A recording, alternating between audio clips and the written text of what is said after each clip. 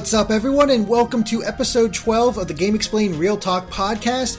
If you haven't noticed, I am the one hosting today because Andre is very busy working on more Star Fox Zero related content, and Ash and I are getting ready to go to PAX East. So it's just the two of us as we try to record this a little bit earlier. We're actually recording this on Wednesday, 4/20. Blaze it, baby. and so, we were like, well, we still want to get a podcast out there, so let's just go ahead and record it now, just the two of us. So, all right, party on without Andre being around. Well, now we can just, the two of us can just get really high and just have a great time without Andre. Since, just take it easy. I think that should become your new catchphrase. Just whether it's 420 or not, I just want you to say 420 Blaze It Baby every podcast from now on. Oh, God, no. I sound so awkward when I try to be hip. Yeah. Like the cool kids or whatever. I think most people do, though. They wouldn't like to admit it. I think most people do sound kind of awkward when they try to be cool. Yeah. I am not hip to the fly or whatever the young ones say nowadays. Now you sound really old. Yeah, exactly. I'm trying to make myself sound older than I actually am. Yeah. But yeah, anyway, how have you been, Ash? What have you been up to this past week? Well, 4 days. Yeah, honestly, just kind of getting ready for PAX, working a lot, I finished my taxes last week, and I found out the IRS messed something up, so I actually had to go back into my accountant's office on Monday to sign a few things. Oh, God. Yeah, right. So just, the usual stuff, working a lot and getting stuff ready for me to go away to PAX for a few days, and yeah, I just picked up Ratchet and Clank for $15 because I had a Best Buy gift card, and I can't wait to try it because not only do I like Ratchet and Clank, I keep hearing that the graphics are just maybe one of the best looking PS4 games ever. It is quite gorgeous. Yeah. Speaking of, how much of the Ratchet and Clank series have you played? Are you a diehard fan? Have you played all of them? No, I've always appreciated it, but I've never really. I don't know, for some reason I never got a chance to really play all of them. So I've only played. I played the original barely, and then I finished Ratchet and Clank Future Tools of Destruction, but I haven't played A Crack in Time, and I didn't play the kind of interquel. I think it's something about pirates. Oh, Quest for Booty. A Quest for Booty, yeah. So I didn't play the sequels to Tools of Destruction, but I love Tools of Destruction, and I like the original. I've always kind of just had a fondness for the series, even though I never really got super into it. It's a great series. It's actually, people are surprised by this, but when I say Ratchet and Clank is my favorite gaming series out there. Even though Mario is my favorite, and I'm a big fan of Kingdom Hearts, Ratchet and Clank is just, there's something about the games that have just drawn me in time and time again, where I have to get their new game, new main story again. There's a few I haven't played yet.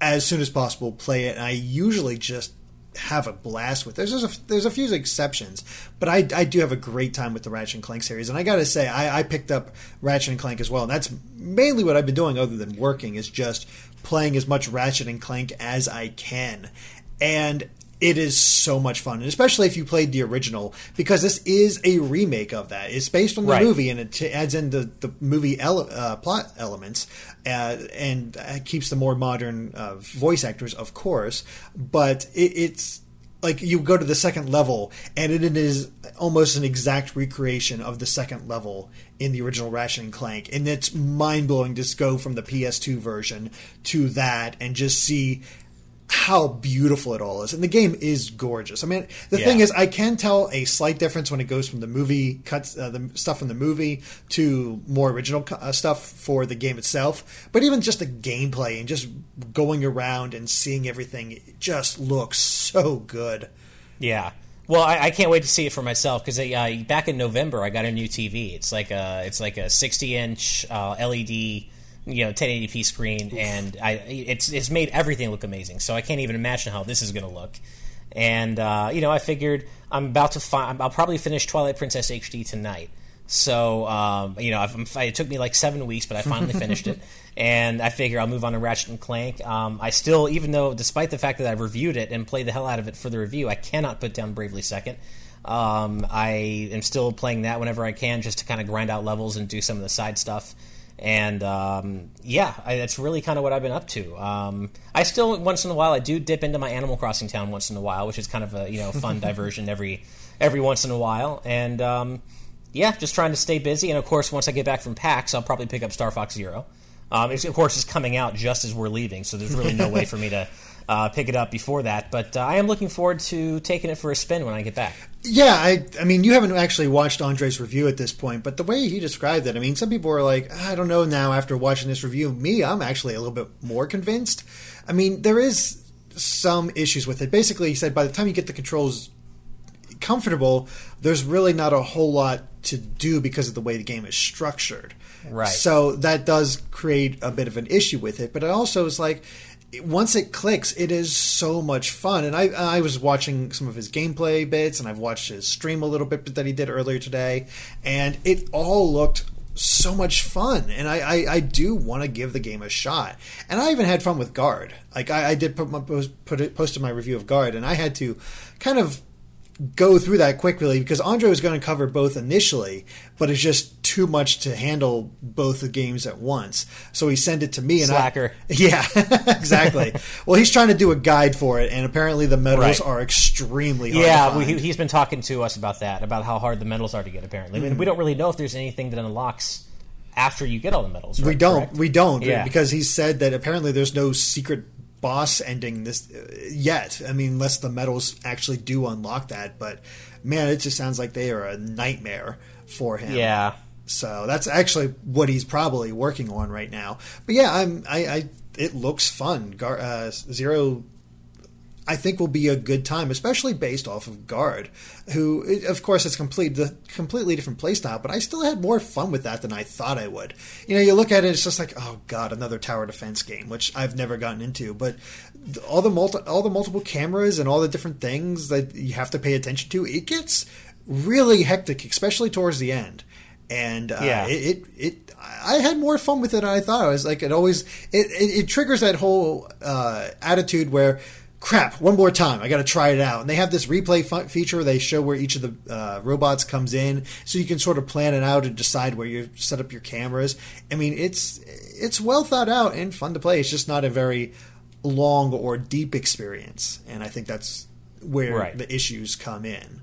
Well, I'll force myself to try it. I mean, I kind of bristle at the mere mention of tower defense because I've never played a tower defense game that I've enjoyed. And that's not a knock against tower defense games. They're great if you like them. I just personally don't. So I've never been able to find one that I've enjoyed, but I'm going to force myself to try Star Fox Guard just because I should. I'm getting it for free anyway, along with Zero, and I should try it. Maybe I'll have a good time. But there's a high barrier of entry for me when it comes to tower defense games. You know, you might have more fun than you think, if only because you have your wife there. And that's true. She's going to be able to help spot with you, and I think that's going to cause a lot of fun. It's like you're trying to concentrate on one thing. She's like, camera 12, there's somebody coming. You got to switch to camera 12 quick. Oh, okay. And so the two of you, I could really see kind of bonding over that and having that sort of pseudo multiplayer experience because you're working together. Yeah, maybe we will. I mean, she's already enjoyed she's kind of present when I watch some of Andre's Star Fox Zero footage, and she's a gamer, but she never really got into Star Fox necessarily. So she's kind of like, I don't think she wants to play it, but she's like, who are these weird characters, these voices? Like, this is strangely hilarious and compelling because you've got these wingmen who are just talking to you and saying all this crazy radio chatter, and this is kind of her first major exposure to Star Fox. So she's kind of like taking a slight interest, like, what in the world are you playing? Why is this frog with this annoying voice talking to you all the time? That's pretty cool. Yeah, so it'll be fun. Did you guys celebrate it all because today's Mother 3's 10th anniversary? No, we have not. I mean, she's still at work, so when we get home, maybe we'll watch something Mother 3 related. But I was hoping kind of that the celebration would be an announcement, but it hasn't happened yet.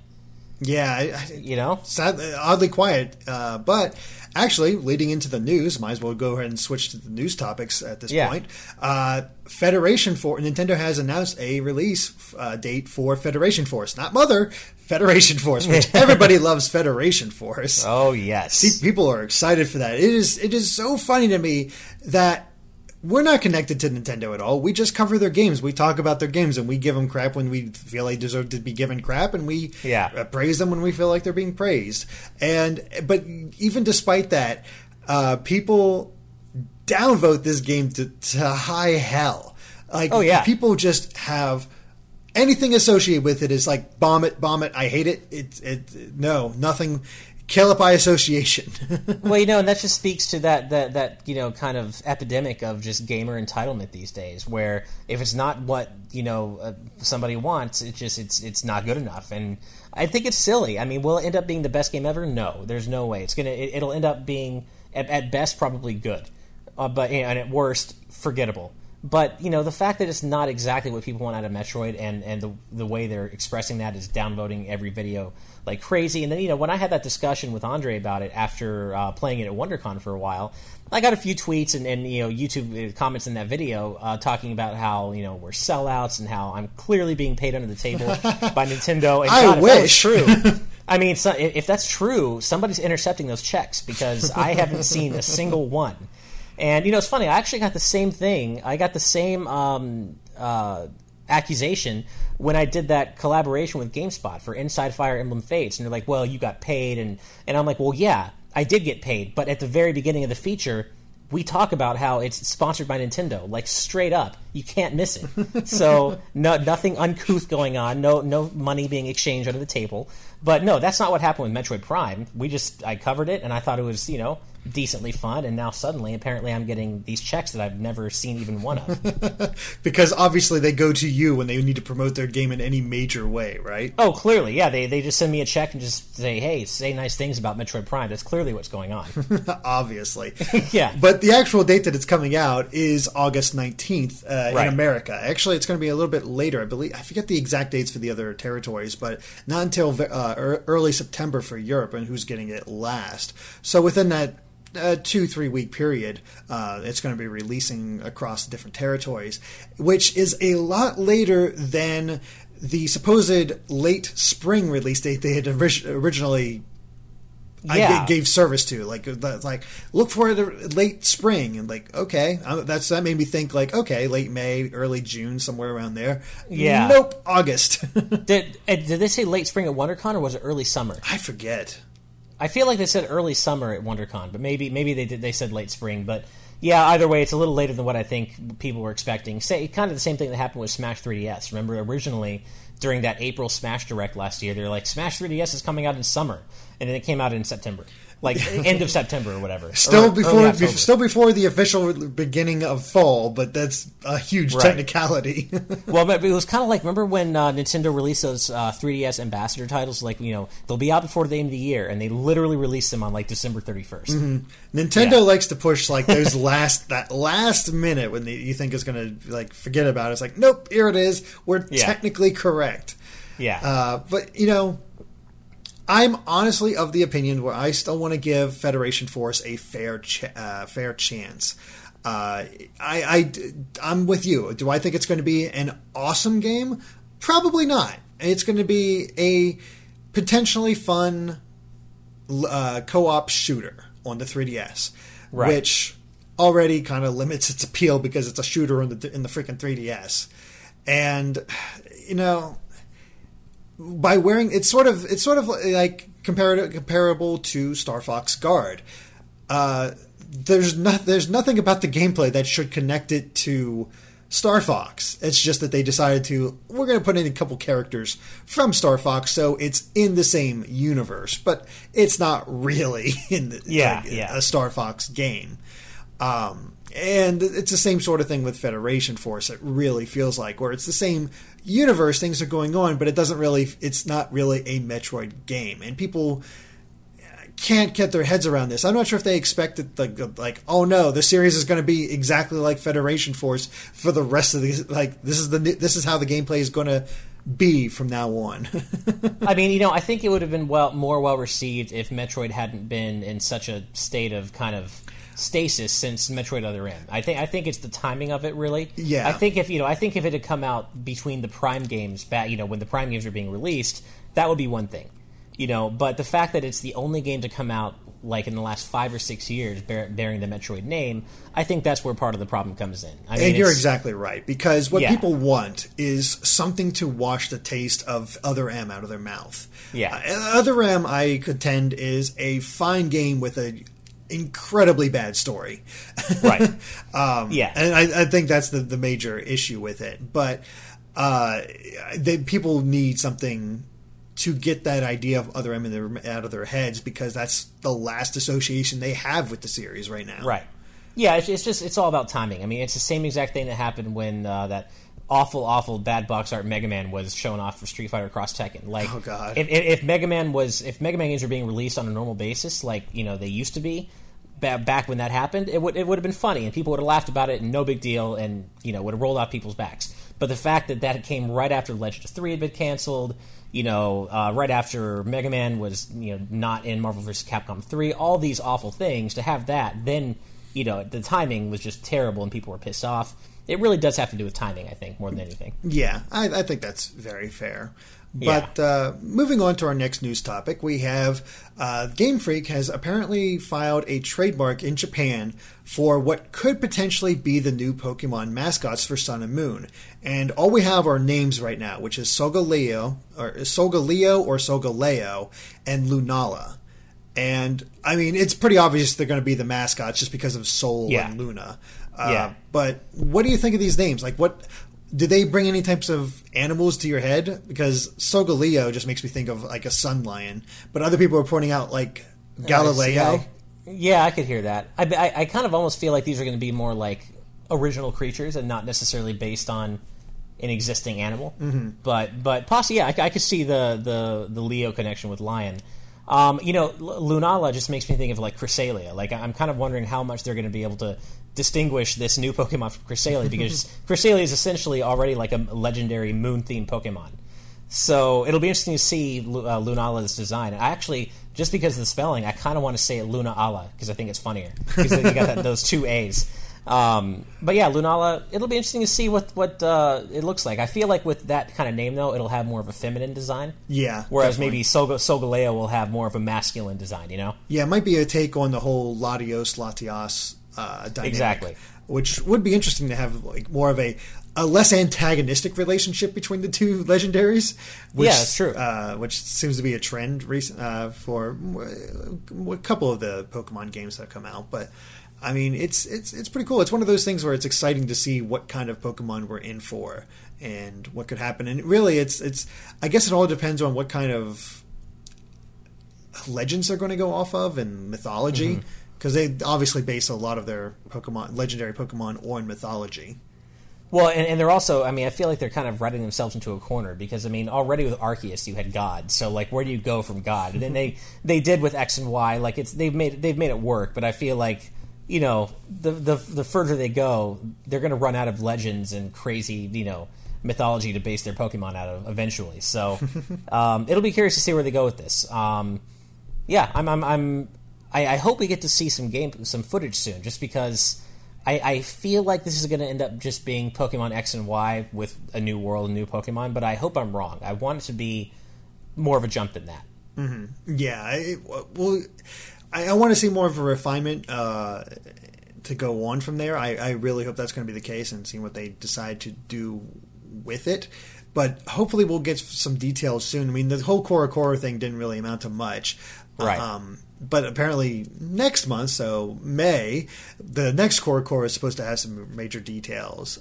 So who knows? But again, it's one of those things like, come E3, we're going to get some kind of announcement. And that's the thing that's really I've been really feeling lately. It's just there seems to be a drought of any major news for Nintendo throughout all of April. There's been nothing. Well, I think that's fairly normal. I mean, obviously the Direct was timed differently this year than it was last year, because last year we had an April 1st Direct. But I feel like, this might be the calm before the storm, A, because of E3, and B, because I still kind of feel like there could be one more pre-E3 Direct. So they might be just kind of staying quiet because they're saving whatever they have to talk about for this potentially upcoming Direct prior to E3. That could be. We'll see. I mean, it's just weird. It's just long enough between the last Direct and E3 that I feel like there should be one, but at the same time, it's just short enough to where it might be overkill if they do it. Yeah. So it kind of goes both ways. I could see it happening, but at the same time, I almost couldn't see it happening. I could almost see a Direct like saying a few of the games coming out, like doing a little bit more for Kirby, and then at the very end showing the official name for the NX to get people used to it before they do fully reveal it at E3. Yeah. So, because I'm sick of NX rumors. Yeah, I don't know. I'm sick of it, but at the same time, I don't know. It's not every day that we get a new console announcement coming up soon. So I guess that's it true. It is fun to get into the kind of rumor mill hype, but I agree that it is kind of getting tiring. Hearing all these, NX rumors that disagree about its power and about its lineup and potential launch titles. It gets a little tiring. And we'll actually get into that a little bit later. Spoilers for my topic. But anyway, the next little bit of news is the Xbox 360 has officially ceased production today, the 20th. So, yeah, the 360 is no longer, new units are no longer being produced. Now, of course, it's still going to be sold. They're going to sell out of the current stock. But it's interesting that, well, apparently its lifetime is over. Yeah, which is it's kind of bittersweet. I mean, I still remember the morning I got my Xbox 360, and it is to date still the only Xbox family console I've ever owned. And yeah, I still remember when I got it, and it makes me feel. Well, a lot of things make me feel old these days, but that makes me feel old certainly, just because God, I got my 360 when I was in college, still in my first year in college, I think. I think so. Like it was. I remember people having the 360 and people talking about the PS3 coming up. Probably my freshman year of college, which was around 2004, 5, yeah. Somewhere. I was still living with my parents, and yeah, it's nuts, and it's actually, as a couple other people have said, the 360. Like, while I never owned the console, and I kind of as you kind of do when you have a rivalry, I would laugh at the whole Red Ring of Death type of thing. The 360 did bring a lot of changes between the the yearly online access, freaking achievements. That's probably their biggest contribution and whatnot. And it really did push Microsoft as a major player in the console market. So. Yeah, I mean, in today's context, it's easy to forget just how unattractive the PlayStation brand was, back at the beginning of that generation, because the PS3 was a little late to the party compared to the 360, and it was way overpriced, as everyone knows. Mm-hmm. And so, back then, unless you only wanted to have a Wii, the 360 was really your only option if you wanted to have, at the time, next-generation graphics and online functionality. So really, the 360 was poised. It really released in a good position, and I think that's still why it's really the only Xbox console I still ever owned. Because compared to the original Xbox, I had no interest in it compared to the GameCube and PS2, which are also out at the time. And then same thing with Xbox One. I don't need it, when I have a PS4 and a Wii U. But 360 was really the only option for people who wanted next generation gaming at the time. Yeah, it's the cheapest option and a better option, honestly, because the PS3 was pretty pathetic when it first came out. It's kind of funny how history repeats itself with Microsoft believing its own hubris going into the Xbox One, and the same thing had happened to Sony when they were going into the PlayStation 3. They were so confident about their brand. It was like, of course, it comes with the newest Blu-ray system, so people want to get Blu-rays just like they wanted to get DVDs, and it has all the more power and all this other stuff. So people are obviously going to want the Sony brand, and that just wasn't the case. It's that third console curse. It hit Nintendo with the N64, and it hit Sony with the PS3, and now Microsoft with the Xbox One. Mm-hmm. That's actually, I never noticed that before. That's actually kind of it's always the third console. Like the companies, the publishers get too big for their britches, and they feel like they have some sort of automatic claim on their consumers' wallets just because their previous two consoles are such a success. And they overstep their bounds, and then this happens. Yeah, and the same thing kind of happened with Sega as well. With their third console was the Saturn. Which was a mess. Jeez. Yeah, so it's definitely there's some weird thing going on with each third console. Mm-hmm. But I will say Sony did do a good job of turning the PlayStation 3 around in the later years. They sure did. Like they ended that generation unquestionably in a different place from where they started. And I mean, they did an incredible job, kind of switching things around in the middle of the generation to kind of end that generation with the PlayStation brand kind of becoming beloved again. Mm-hmm. So, speaking of that, we'll go on to our last news topic for the week, which is the fact that PlayStation 4 Neo details have emerged, which is basically the internal Sony code name for the PlayStation 4.5. And I'm starting to wonder if this is Sony's hubris coming back with a vengeance once again. I could not have said it better myself. I completely agree with you. I am not getting a good vibe from this at all. No, because basically what happened is that sources have spoken to Giant Bomb and have decided, like they're the ones that revealed that it's being called the new Neo. It's going to retail at $400, which the Neo is going to have a 2.1 gigahertz CPU, an improved AMD GCN 36 CUs. I have no idea what these things mean, at 911 megahertz, and then its memory is being upgraded to the same GDDR5 with 218 gigabytes per second. So it's more powerful in a slight way. This isn't a huge jump, but it basically means they're going to be able to offer a higher or more stable frame rate or other visual flourishes that developers can choose to use. And actually, it's almost like they're being forced to use it, because there's not going to be any Neo-specific games like the 3DS. They're like every single game that comes out is going to be compatible for the classic PlayStation 4, which is a good move. Which is a good move. I agree. Yeah, it's totally a good move. And one of the things that they can, but the Sony's also being very strict with this, where, as quoted, Sony explicitly and repeatedly states that developers cannot offer exclusive gameplay options or special unlockables for Neo players. However, they can offer improved versions of existing features. And the example offered up is 4-player local co-op. Is a 4-player local co-op PS4 game could theoretically offer 8-player local co-op on Neo. But it's also the fact that the VR modes can't be locked to the Neo, and they can things can only run better on but not Neo. Be exclusive to the Neo. Exactly. And Sony's being very specific with this, and it almost seems like they're forcing developers to support the Neo. Like, if you make a PlayStation game, you need to have the option in there to have it run better on the Neo. Right. And and developers can choose whether to upgrade their older games to work better on the Neo as well, though I doubt that many people are going to do that. I mean, it's on one hand, Sony's going about this the right way, in the sense that, yes, there should not be any exclusive Neo content. That that if you have a launch PS4, you should still be able to play the PS4 games you want to play. I think they're doing the right thing there. Mm-hmm. At the same time, why even bother then? Because now they're just pissing off developers. I've been reading that developers are not happy with the PS4 Neo. Yeah, they're not happy with having to develop for it. They're not happy with having to develop around it and having to plan for both SKUs. So why even bother? I mean, Sony's already unquestionably the winner of this generation. There's no question. Yeah. They are. They've won this generation. That's not going to change. Doesn't matter what Microsoft does. Doesn't matter what Nintendo does. They won this generation. So why mess with that? Just continue doing what works and refine the PS4, make it better, but don't release a whole new model in the middle of the generation that's going to polarize both consumers and developers. Mm-hmm. The only good thing about this is that they're not making any exclusives. That's the only good idea that I see out of this. If it was just a question of developers wanted to support that, it would kind of work out better. But they also probably realized that they made it up to the developers.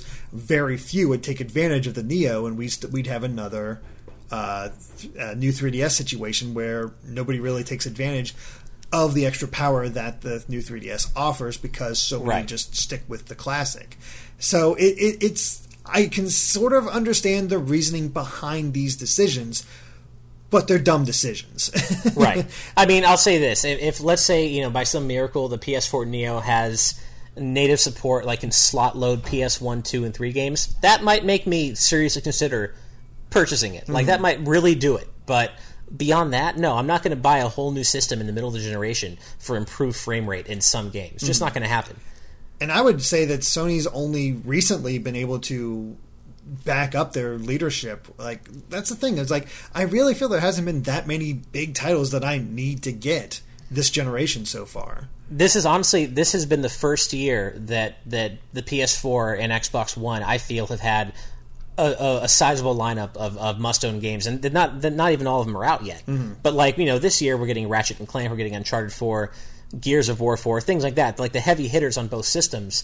But it took so long to get here, and now that we're here, I don't think the idea of purchasing another console mid-generation is going to go over well with people. Yeah, I don't see that. I mean, last year was the beginning of the big momentum with like Bloodborne starting to take a shape, and now Dark Souls 3 is out as well. So you got that hardcore audience being appealed to, and they are coming into their own finally. But again, as you said, it's just it feels like odd timing. Just as they're finally getting momentum for their systems, here's a brand new one. Yeah, and I feel like they're almost, I feel like just the association of the PS4 Neo relative to the PS4 is going to cheapen the PS4 in people's eyes. Mm-hmm. Like the PS4 is supposed to be this, cutting edge hardware, next generation system, the best specs in the market. But then now, if they're going to release this PS4 Neo, it suddenly feels like the PS4 is outdated, and I don't think that's the message they want to be sending people. Yeah, no, it's really not. I mean, I never really minded all the slim models that they would put out and like condensing it down. That's a little different. Exactly. It made sense. If they just did it something like that, I'd understand because it. Because the core hardware is still the same. Exactly. It really, I mean, the best I can say is what I said at the beginning. It just seems like Sony's hubris is getting to them again, where they realize they're all of a sudden they're like, we're winning here. We're doing our best. We gotta strike while the iron's hot because people are gonna love this. They're gonna want to upgrade because this stuff is better. And Sony supporting new ideas has a very rough track record. Yeah, when it comes to like new hardware, we'll see how much they back their VR program. But if you look at the Vita, the PlayStation TV, the various Sony, the PSP Go, exactly, just all these different things from Sony, they don't really stick around with them too much. If they're not successful right out of the gate, it's pretty much, well, we tried. Well, yeah, and that's the thing is that they're already asking consumers to potentially spend $400 on the PSVR this fall. So, now if you combine the two, not that Neo is going to have any PS4 specific features, but combining the two, they're essentially asking people to spend upwards of almost $1,000 on new PlayStation hardware when they already have what they need. Mm-hmm. And I just feel like I don't think it's going to it's not going to destroy the PS4's place in the market. Oh, no, I still think Sony's going to win this generation handily. But at the same time, I do think it's going to damage their brand. I think it's going to damage the brand and kind of make consumers see them in a slightly more untrustworthy light. Yeah. Now, the one thing I've kind of wondered, and there's no way to back this up whatsoever, but do you think this is a potential response to the coming of the NX? It could be, but I almost feel like Sony doesn't, and not in a demeaning or insulting way, but I almost feel like Nintendo or Sony doesn't even really consider Nintendo a direct competitor, just because Nintendo's going for a completely different segment of the market than Sony. So I feel like it must not be a response to the NX, because I don't think they're even worried about the NX. And why should they be? Because Nintendo's always kind of gone for their own segment. Mm-hmm. So yeah, I feel like it's not a response to the NX. It could be a response to the rumored Xbox One upgrade that apparently is being made at Microsoft. But, I don't know. It's weird. But I can imagine it's a knee-jerk response to the NX. Mm-hmm. It's sort of funny how, like, all of a sudden both Microsoft and Sony decided, we want to upgrade. Wait, how'd you guys both come to this decision separately? Yeah, and I'm not a fan of these, even shorter console life cycles where we're getting mid-generational upgrades and that aren't just, slimming down the hardware and making it a little more efficient. They're actually hardware upgrades. Yeah. And I'm just not especially when you're asking people to spend as much money as they are on consoles and games. I get it, that's fine. But then that console you buy should last you for an entire console life cycle. We shouldn't be having these life cycles just to introduce slightly better hardware. Yeah, I mean, look at PlayStation 3. That had one of the longest life cycles out there, and I have more games for that system than any other system I own. I think I have like maybe 60 games on that system, which is insane to have that many, unless you're like a diehard collector. And I'm a mild collector when it comes to games, but yeah, I have so many just because I love that system, and there is so many good games that came out because it had time to breathe and grow, and all of a sudden there was all these games coming out that made me want to do more with the system, and they're not doing that with PlayStation 4, it feels. Well, and you have to consider the fact that even without hardware upgrades, when you look at an entire console life cycle, and this is true of every console, developers over the course of a console's life, they figure out how to make the most advantage, or to take the most advantage and make the most out of each hardware. Over the years of a console's life. So if you compare something like Uncharted 1 to The Last of Us, that didn't require any hardware upgrades. Developers figured out how better to leverage the PS3's powers. So over the course of the PS3's life cycle, we have these games that look next generation compared to early PS3 games, and that's true of the NES. It's true of the Super NES. Everything basically. So I feel like we're still not even at the point where developers have figured out how to make the most out of the current PS4 hardware. I mean, look at Ratchet and Clank compared to something like any PS4 launch title. Yeah, really. What's the one that came out? Knack. Yeah, Knack. So there you go. I mean, which looked nice, when it came out, but even compared to Ratchet and Clank, that looks so much better. So I feel like, and look at Final Fantasy 15, for example. Like, I feel like, as we move on with the current PS4 hardware, like whenever Kingdom Hearts 3 decides to come out, that's going to make PS4 launch titles look positively amateurish by comparison. And that you don't need a hardware upgrade for that. Nope. So we'll see how this all turns out, but I'm not exactly optimistic. Yeah, I'm not either. I mean, at most, I think people will ignore it. And at best, I feel like it's just going to kind of sour people on Sony's business strategies with the PlayStation brand. Yeah. But, all right, well, that basically takes care of this week's news. We actually had some pretty big pieces of news despite the shorter week. Yeah, exactly. So, well, let's move on to our topics, which, of course, come from our Patreon backers. And this time I chose one from Mike Kruger, who asks, what do you guys personally think about the influx of NX rumors, and are you tired of them? Do you think the impatience with Nintendo's reveal of it is going to cause a backlash if all the hyped-up rumors end up being false? And as we both mentioned earlier during the news segment, yes, I am tired of the rumors. I am tired of reporting on them, and I'm tired of because there's nothing else, and people want to know information on the NX, whether it might be true or not. I'm stuck doing all these updates where all I can do is well, it might be true, it might not. We'll see, and then come back later. Well, this one turned out not to be true, so there we go. And I just feel like I feel like an idiot because. I'll talk about this rumor and I'll say, I don't buy it, but then you still have to come back on. It's like, okay, so this rumor that we decided to report on, it's not true. It drives me nuts.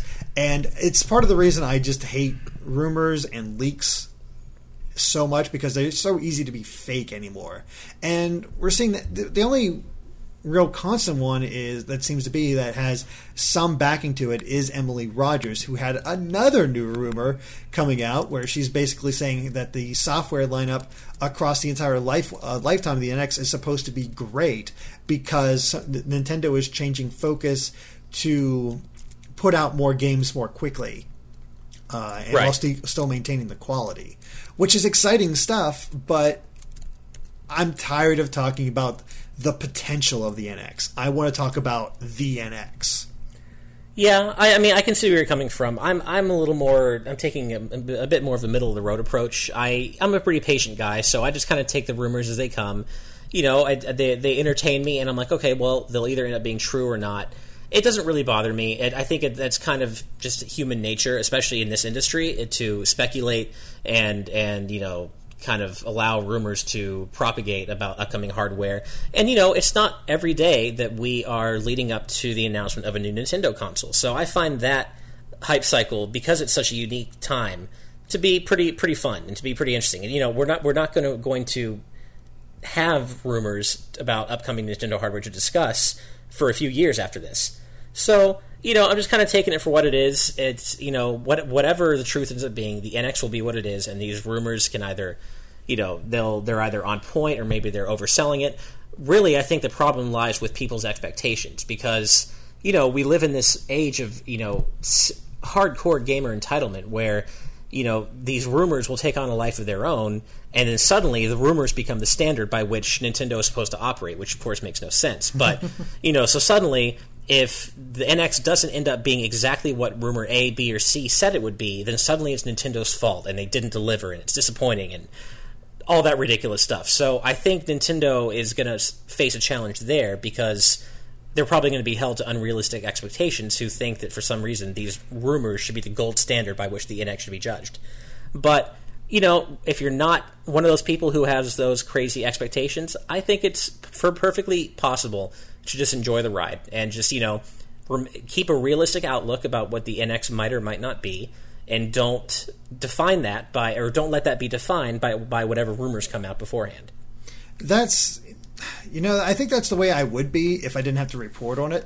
Sure. I think my opinion changed because I have to report on it and all of a sudden pay more attention to this than just the casual, this rumor's out. Okay, that's kind of interesting. No, I have to actually invest now, which I think takes a little bit out of me, which is why I think I want more of the concrete info about the NX, because that'll be much more interesting to me, because all of a sudden now I can speculate, I can look at what I'm presented and speculate off of real facts rather than fake controllers or fake details or whatever people are coming up with at any given moment. And I think to answer his second question is the impatience with Nintendo's reveal of the NX going to cause a backlash. I don't think it's going to cause a major backlash, but there might still be some that follow that line of thought that you were talking about, where they expect the rumors, they expect the actual console to follow the rumors, even if they're completely fake and made up.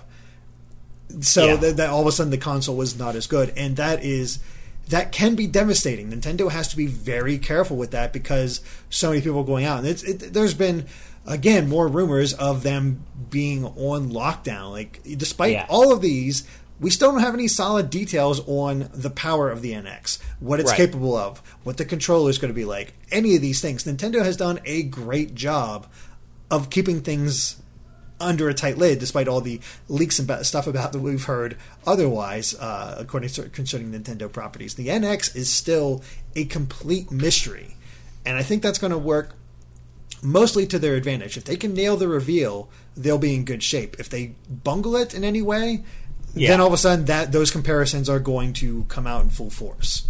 Yeah, I mean, I agree with you, and you definitely are coming from a different place than I am, because even though I'm involved and I know of all the NX rumors and we discuss them, it's your full-time job to literally cover every single rumor that comes out, whereas I'm doing something else for my full-time job. So I can see why you would be completely tired of them all.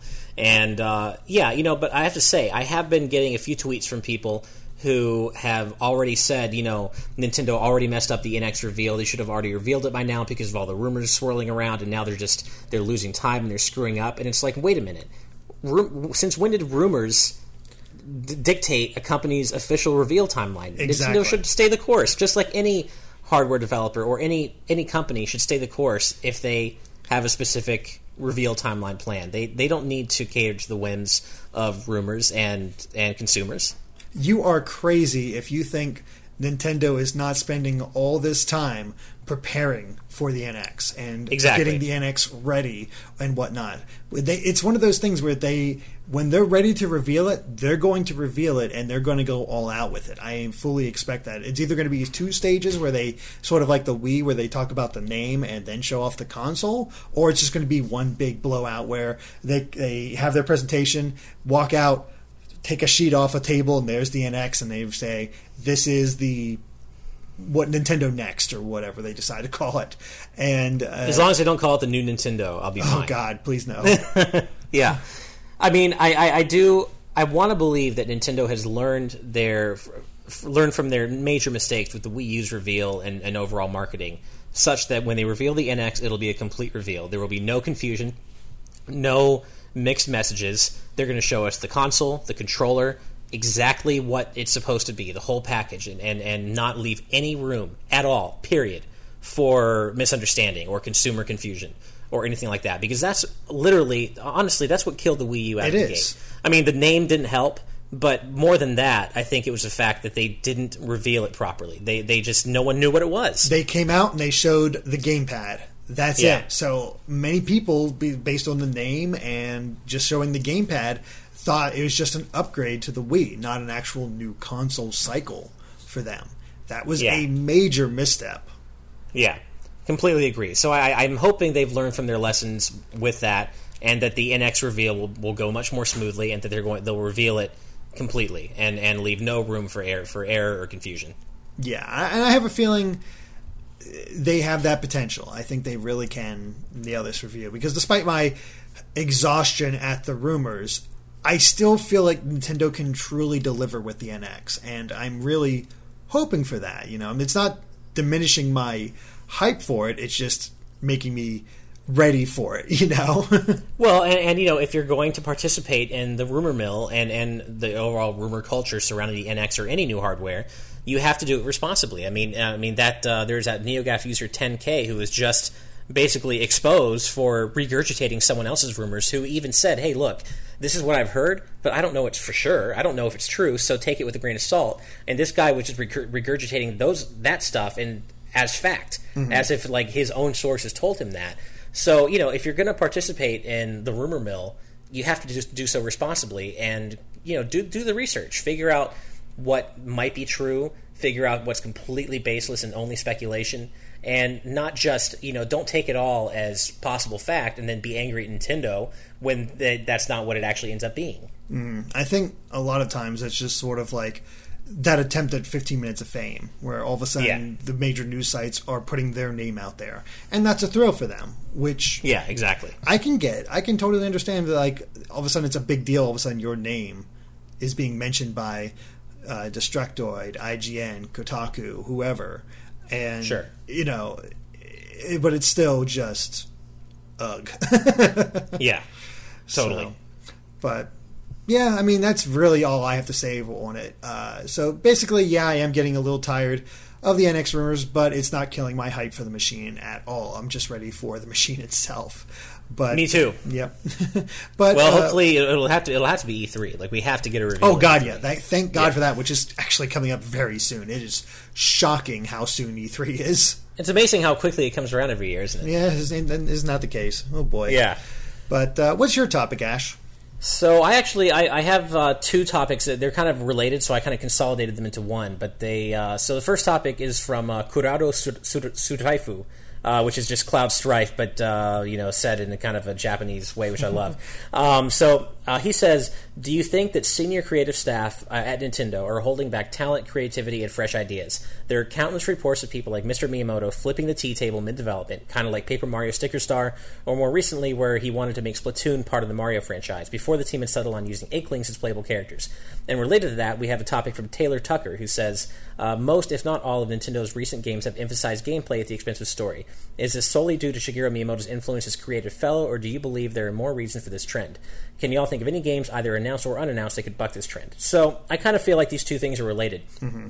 And it's something I think we've talked about before in discussions, but I wanted to kind of extrapolate on it. And I'm sad that Andre is not here for this, because I know we've talked about it, the two of us, and I know he has very strong opinions on this. But I absolutely believe that for as much of a creative genius as Mr. Miyamoto has proven himself to be over the years, I do think that at this point he's actually doing more harm than good, because I think he has a bit of an ego. I think it's clear that, Miyamoto either feels or has been made to feel that he can come into any game in the middle of development, even ones that he's not personally involved in, and say, you know what, I don't like how this is going. You guys need to, I know how to make games. Here's what you need to do, and up in the tea table, as Kurado was saying. And I think it's a problem. I think games like Paper Mario Sticker Star really have suffered because of Miyamoto's influence, and we know for a fact that Miyamoto didn't want there to be any focus on story in Sticker Star, and instead only wanted to use established Mushroom Kingdom characters, when we already know that one of the reasons people love the Thousand Year Door is because it introduced so many new characters and kind of took place in a different area outside of the Mushroom Kingdom. So I do think that Miyamoto's insistence on doing things his way has started to manifest itself in some not so great ways. Same thing with Star Fox Zero. Like, I absolutely believe that when this game is released to the public, people are going to like it, but I think a lot of people are going to be like, why can't I just play this game like Star Fox 64? Why do I need to use these motion controls? Why is it forced? And I think there's something to that. We know that that's all Miyamoto.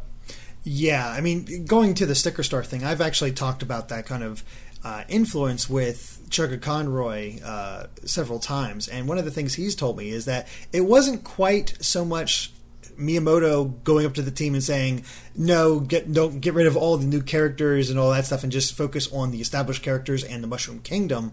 It was him suggesting, it's like, well, why not we be able to have the game work well, like focus on the gameplay, so that even if you do focus on just the Mushroom Kingdom and the established characters, it's still a fun game. And the developer sort of misinterpreted that because of his standing to being like, oh, well, that's what we should do, right? Not focus on new characters, but focus on these core things and make the game fun and get rid of the story, which is of course what something that Taylor was talking about with the game.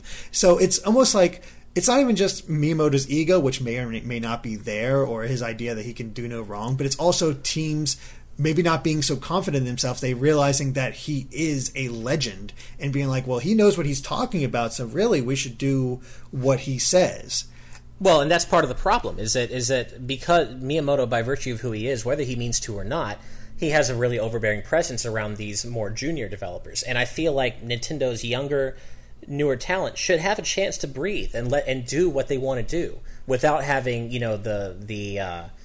the kind of anxiety that comes from working in the presence of a legend, basically, kind of riding over them. Mm-hmm. So I kind of wish, it almost seems like Nintendo's afraid of releasing anything more than, or anything less than, like, this incredible game for any of their franchises. But I say, I think Nintendo employs talented enough developers anyway that there's very little chance of out and out failure. So, I kind of wish Nintendo would show a little more confidence in the younger developers and let them have a little room to breathe and do their own thing. And they might actually start allowing that kind of thing now after the success of Splatoon, which is mostly new guys and guys doing their own unique ideas, and it's a massive hit. So that has to be sort of a boost for Nintendo to realize, okay, maybe we can put more trust into these younger guys and their ideas and let them sort of have that Nintendo feel, but let them explore their own ideas and what works best for them. And I really hope that Splatoon is sort of like a marker for Nintendo. It's like, okay, we can branch out more if we want. We just need confidence in these concepts, and hopefully that'll come into place. Because honestly, I think Splatoon would still be fun, but I think the whole idea of the squids is what makes that game work. At least half of why that game is so awesome is the overall vibe it has. That kind of early '90s cool kid vibe, the Inklings, and just the overall visual design of it. If it was just another Mario spinoff, it wouldn't be half as memorable as it is, despite the fantastic gameplay. And I don't want to downplay how great the game actually is to play, but if it was just Mario and Peach and Toad and Luigi and Donkey Kong running around with these ink squirting guns, it wouldn't be as fun. It wouldn't be as interesting or as memorable. So I really think Nintendo needs to take a cold, hard look at that and be like, okay, we don't need to let Miyamoto have a hand in everything, and we don't need to base everything on our existing IPs. And it is fun. It is okay to let ourselves kind of try something different once in a while. And, and again, I don't think no developer, including Miyamoto, ever sets out to mess things up or make a bad game. That's not what I'm saying. And I absolutely believe that no matter what Miyamoto does, he thinks he's doing in the best interest of whatever game he's, commentating on. That's fine. But, I really let him do his projects. Like, I'm sure he's making Pikmin 4. We basically know he is. Let him do that. Pikmin is one of his babies. Fine. But, let these other teams who are making these other games do their own thing, is all I'm saying. Because, again, with Star Fox Zero, controls may not work well for everybody, fine. But even with stuff like the story, I see a lot of people, not just myself, a lot of people are a little disappointed that for all intents and purposes, this is just a rehash of Star Fox 64 with really no story to set itself apart. And not that Star Fox needs to be known for story, but, it would be fun if they did something a little different than just repackaged Star Fox 64 story, Mm-hmm. And I have no doubt that that's all Miyamoto, doing. Yeah. I mean, the thing is, it in some ways, it's great that they decide to focus more on gameplay to make the game fun. Right. But I think people also look to connect with these characters in different ways, which is why when they're able to, like in Kid Icarus Uprising, or in some of the, I'm trying to think, I'm blanking on some of the other stories, or even Pikmin 4, people got attached to some of these characters in various ways. Like I've heard people like each one of the main characters in different ways. In Pikmin 3, yeah, and then like hate Louis because of his actions in that game. And people like connect with them. They want to see them new stories, and same with Star Fox. I'd love to see the continuing story of Team Star Fox and what's going on with them. And I think that's where stories are important, at least for Nintendo, is that they want to. It's their chance to evolve these characters, not just their gameplay, but the characters, and getting people to connect with them more and more, so that they are interested in experiencing their stories, no matter what the gameplay might be. So they might have a big change to the overall gameplay of an established franchise, but because they're so invested in the characters, they might be a little bit more willing to see how that goes. It's not a guarantee, of course, but it is. Well, yeah, a balance needs to be found, I think. Well, and with Star Fox, I could see why they chose to reboot it like they did. I mean, I kind of wish they didn't, because I thought the weirdness that came with Star Fox Command. I mean, basically all the ridiculous different endings of Star Fox Command, they're really no better than the weirdness you'd find on like fanfiction.net. But that's kind of what made it endearing. It's like Nintendo never really got that weird with any of its other franchises, and to be fair, they kind of wrote themselves into a corner. I mean, when you release a game with like 8 different endings and not one of them is considered canon, I could see why this was the right time for a reboot of Star Fox. But at the same time, it's like, I grew up with these characters. I don't want to see them reset yet again. I want to see what they're up to today, and like you said, it's people connect with these characters in different ways, and like you said, Kid Icarus Uprising. One of the reasons that game is probably my favorite 3DS game of all time is because of just how much personality and heart it has. And I don't think Uprising would be half as popular as it is if it didn't have the voice acting and the character development and the overall focus on story that it does, because it's a focus on story that's not normal for a Nintendo game. People weren't expecting that, and I think it went over really well, because that's not what most Nintendo fans expect out of Nintendo games. Mm-hmm. Exactly. So, I think the fact that Miyamoto, I'm sure because Sakurai is a respected developer in his own right, there was never any feeling that Miyamoto needed to ever step in. But the fact that he didn't, and Sakurai was allowed to do exactly what he wanted with that game, resulted in a game that Nintendo's not known for, and it's all the better for it. Yeah, I think we've reached a point where we're ready to see the new guard sort of step in and see what they're capable of doing, and maybe have guidance, but don't make them feel as if they're locked into that guidance. Right. And sometimes it works, sometimes it doesn't, but you also got to look at it in the grand picture as like, okay, would this really work better? And I hope for Nintendo's future projects they are looking into that, because I was watching a recent Did You Know Gaming on Mario Party, and I found out the reason they actually said the reason why they switched from the gameplay style of the first 8 games to this gameplay style of Mario Party 9 and 10 were all in the same car. And it's because the director, through no outside influence, decided that he didn't like how players were just waiting around, really doing nothing, not having to pay attention when it was somebody else's turn. And so he wanted everybody to try to be active. And I don't think it's one of those things where I don't know if he realized like how people were playing this. Because I don't know about you, but I never stopped paying attention to the old Mario parties. No. Not at all. So. And I mean, I think there's room for experimentation in any long-running series, and I don't begrudge them the fact that they experimented with that kind of different approach for Mario Party 9. But the fact that there's no question that it wasn't well received among fans and it's not what fans wanted, there's no harm in trying it. But now that they know they tried it and they know that people didn't want it, I'm a little annoyed that they went back to that approach for 10, because it's clear that people don't want that. Mm-hmm.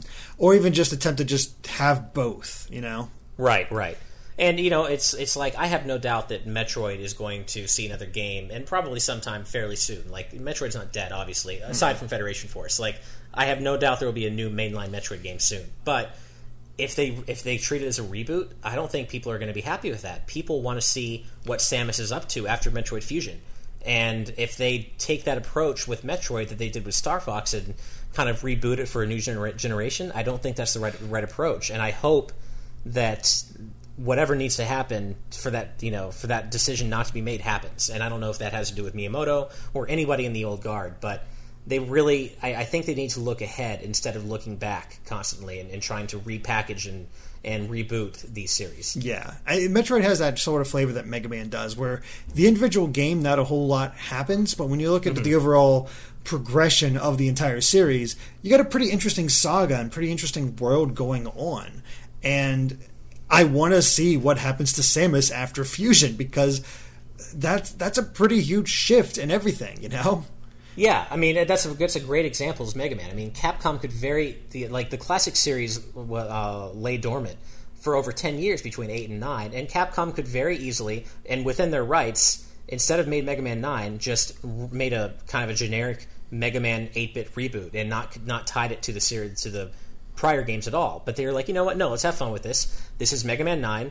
It takes place after Mega Man 8, and they even made fun of that fact of the game where Mega Man's been out of action for years, and he's like, oh, don't worry, I got this. It's been a while, but, I don't have my slide anymore. Yeah, maybe I was, de-weaponized, but it's okay. I'm ready to jump back into action. They had fun with it. Mm-hmm. And they could have done that with Star Fox Zero, I feel. Yeah, I sort of take that Kid Icarus approach where they just sort of, we've been out of business for a few years now, let's... Yeah, they made fun of it. They kind of broke the fourth wall and said, well, it's been 25 years or however long it was, and they make fun of that within the game universe, and I think they easily could have done that with Star Fox Zero. And, bring one of the endings in Star Fox Command has Fox going into retirement, and he teaches his kid to be the next, big Star Fox pilot. Do something with that, have Fox come out of retirement and fly with his kid as part of a new Star Fox team. Like, that would have been cool. Yeah, that would have been and awesome. You could still have it gameplay-wise modeled after Star Fox 64, but maintain that continuity in the universe. Yeah, that's the weird thing. I think that's the weirdest thing about Star Fox Zero is that people wanted the gameplay back, and there was no reason to set the story back. It was just right.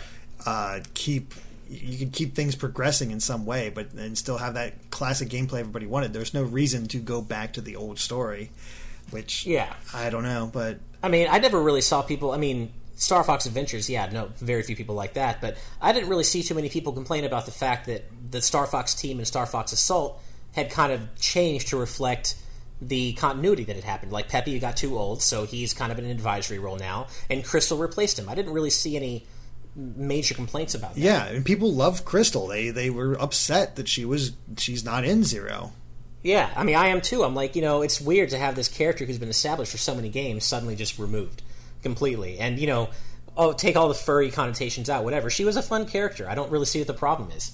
Yeah, it's one of those things where they got, again, they let the story evolve and a character became popular and they didn't take advantage of that after a while. So it's a weird situation, and I think Nintendo desperately needs to find that balance, because I love gameplay, but God, if a story can't hook me, and keep me playing. No, I totally hear you. Continuity is such a tricky thing to nail in games, but when it's nailed, it really does matter. Mm-hmm. Absolutely. That's why a lot of people were like, Metroid Other M story would work if it took place like before the original Metroid, or even directly after the original Metroid, where all of a sudden Samus having issues facing off against Ridley makes sense.